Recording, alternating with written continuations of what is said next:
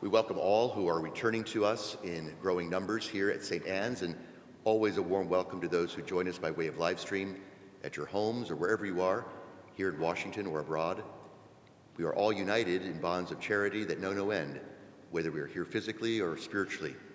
And I've been told that at the end of this month, the weekend of 26, 27 of June, that the liberty of not having to attend Mass in person will be lifted. So the obligation comes back to us at the end of June, if it applies to you with age, to attend Mass in person. But that doesn't mean that we will discontinue our live streaming, because there are so many who are sick and homebound that need this service, and we are delighted to do that. And we thank you for joining us. A little boy came home one Sunday from catechism, from Sunday school, and his dad said, "Son, what did they teach you today?" He said, "Oh, they taught us about the great miracle that took place at the Red Sea when the Israelites crossed over to the Promised Land." He said, "Oh, tell me about it." He said, "Well, Dad, what I was remembering was, see, the Israelites were trying to get away from the Egyptians, and they got to the shores of the Red Sea and they couldn't pass over, and they wanted to get to the other side, and the Egyptians were hot on their tail and they were trying to get there and kill them. So at that moment, the Air Force came in and put up all these pontoon bridges across the Red Sea, and the Israelites got onto the pontoons and made their way over to the Promised Land. And then the Egyptians arrived and saw the pontoons, and they got on the pontoons too to pursue the Egyptians, to pursue the Israelites. And at that moment, the Air Force came in again and bombed all the pontoons, and the Egyptians, they were killed. And so that's how it went. He said, "What are they teaching you these days? Is that how it really happened?" He said, "Well, Dad, if I told you the truth, you would never believe me."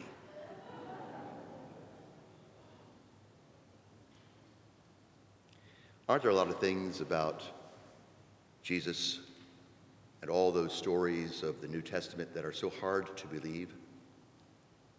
We say they are just that, incredible, unbelievable. Who would ever believe that Jesus, for example, walked on water?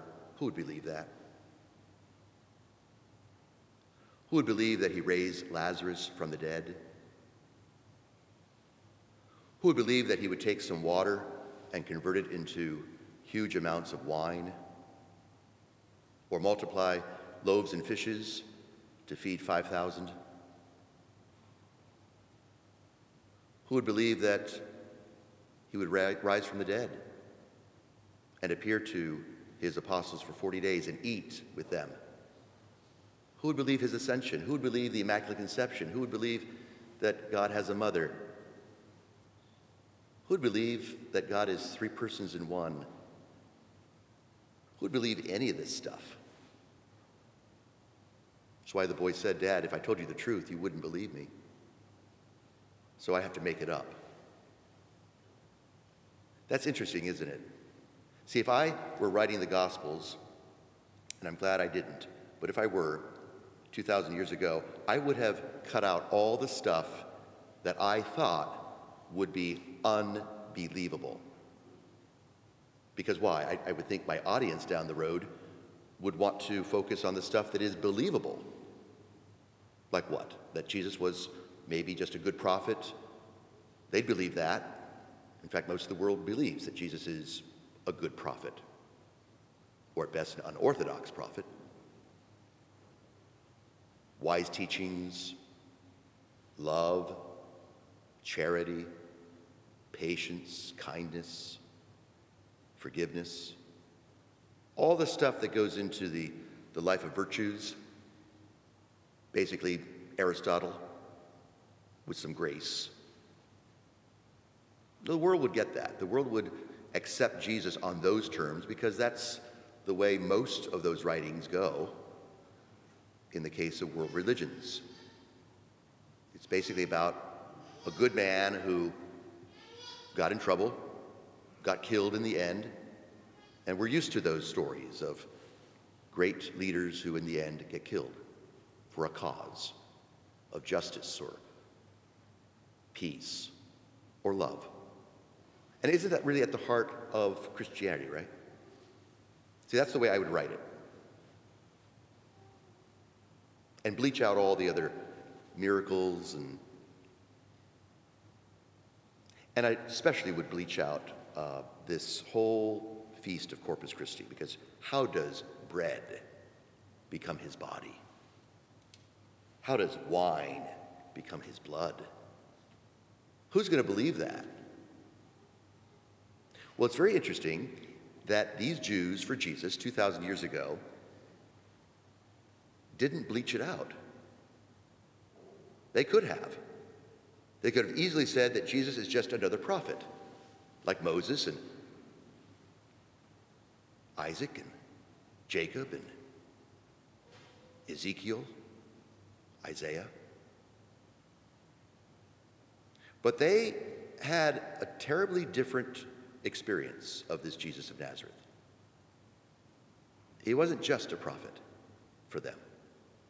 He wasn't just a nice guy, a guru, a founder of some movement. No. They experienced something very different, radically different. Perhaps more than any other event, it was the resurrection on Easter Sunday. But everything else then would make sense. In light of the resurrection of the body, if Jesus could do this, if he could be raised from the dead, glorified, and appear to them as he did, then all those miracles and all those unbelievable events would make sense. And so they wrote it down. They started recording a lot. In fact, they couldn't remember all of them. St. Mark in his gospel said there were more miracles that could be recorded.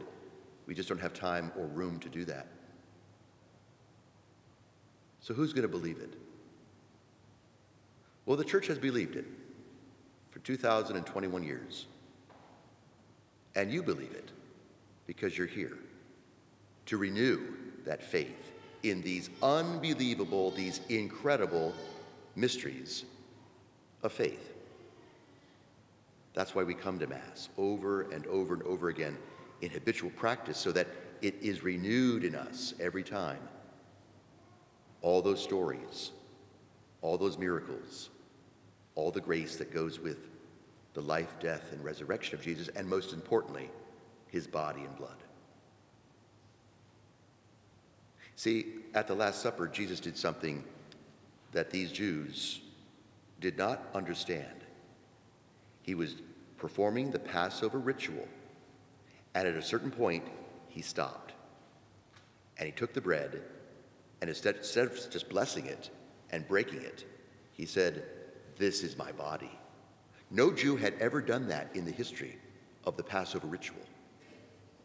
They must have been shocked. These were ritual Jews. They were Orthodox. And he changes the words. He changes the whole motif. And then with the wine, instead of just blessing it and passing it around, he said, "No, this is my blood. The blood of the new and eternal covenant." Let's reflect on that now. See, there had been other covenants in the past, but they were all but foreshadowing this eternal, perfect covenant.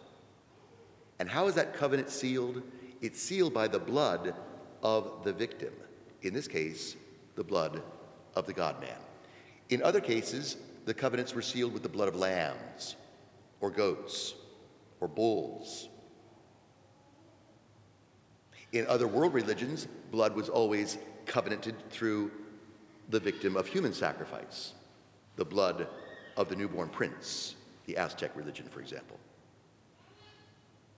And then there was the eating and drinking of the body and blood of the victim. That has been from caveman even to the present in certain parts of the world.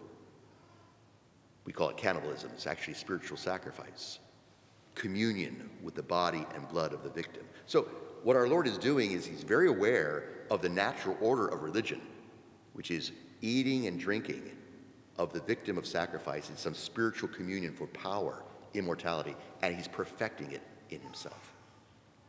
This is why St. Paul can say in today's second reading, "For this reason, he, Christ, is mediator of a new covenant, since a death has taken place for deliverance from transgressions under the old covenants. Those who are called now may receive the promised eternal inheritance." In other words, the pledge and promise of immortality. And not just soul, but body and soul glorified. So other religions have had their attempts to sacrifice, but they're all imperfect because why? The victim is always imperfect, it's always natural. In this case, it's quite the opposite. This is a supernatural victim. And so the power of Christ's sacrifice is not on a par with any other sacrifice the world has ever known in religion. So Christianity emerges as a very distinct kind of religion because its victim of sacrifice is perfect.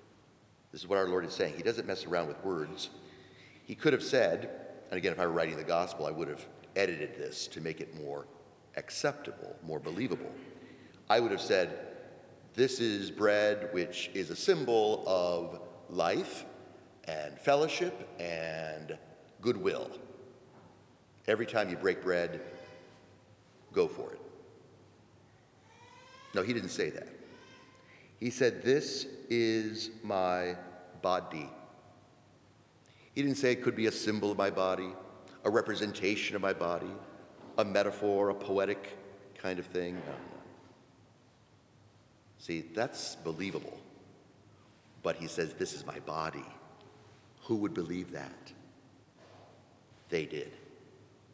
And with wine, he could have said wine, kind of a symbol of, again, fellowship and family and fun and a good time had by all. Do it. Go for it. "This is my blood." So the Catholic Church takes seriously this language because the apostles did. It was so different for them.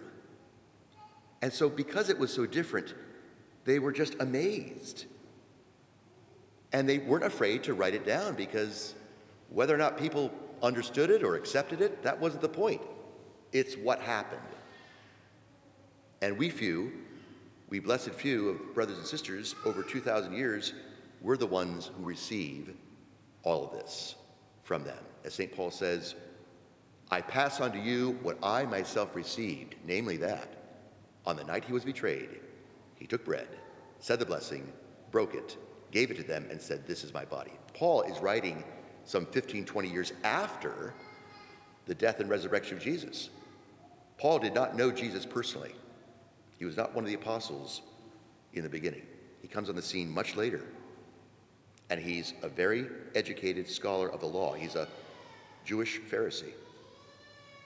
So he is amazed that these Jews are beginning to understand the ritual of Passover in a new way, a very different way than the ancients. "This is my body, this is my blood for you in a new covenant." So every time then we come to Mass, every time you hear the priest say those sacred words, they're not mine, they're not made up, they're not edited. They are the words of Jesus, who wants to remain with us, body and blood, for all time. During this last year of the pandemic, since March of 2020, many of us have not been together. We have missed each other. We have longed to be present to each other, bodily, physically, personally. We've had to artificially invent ways to communicate through Zoom or our live streaming. All that's a wonderful attempt, but we know that that pales by comparison to the authentic, real presence of family members and friends.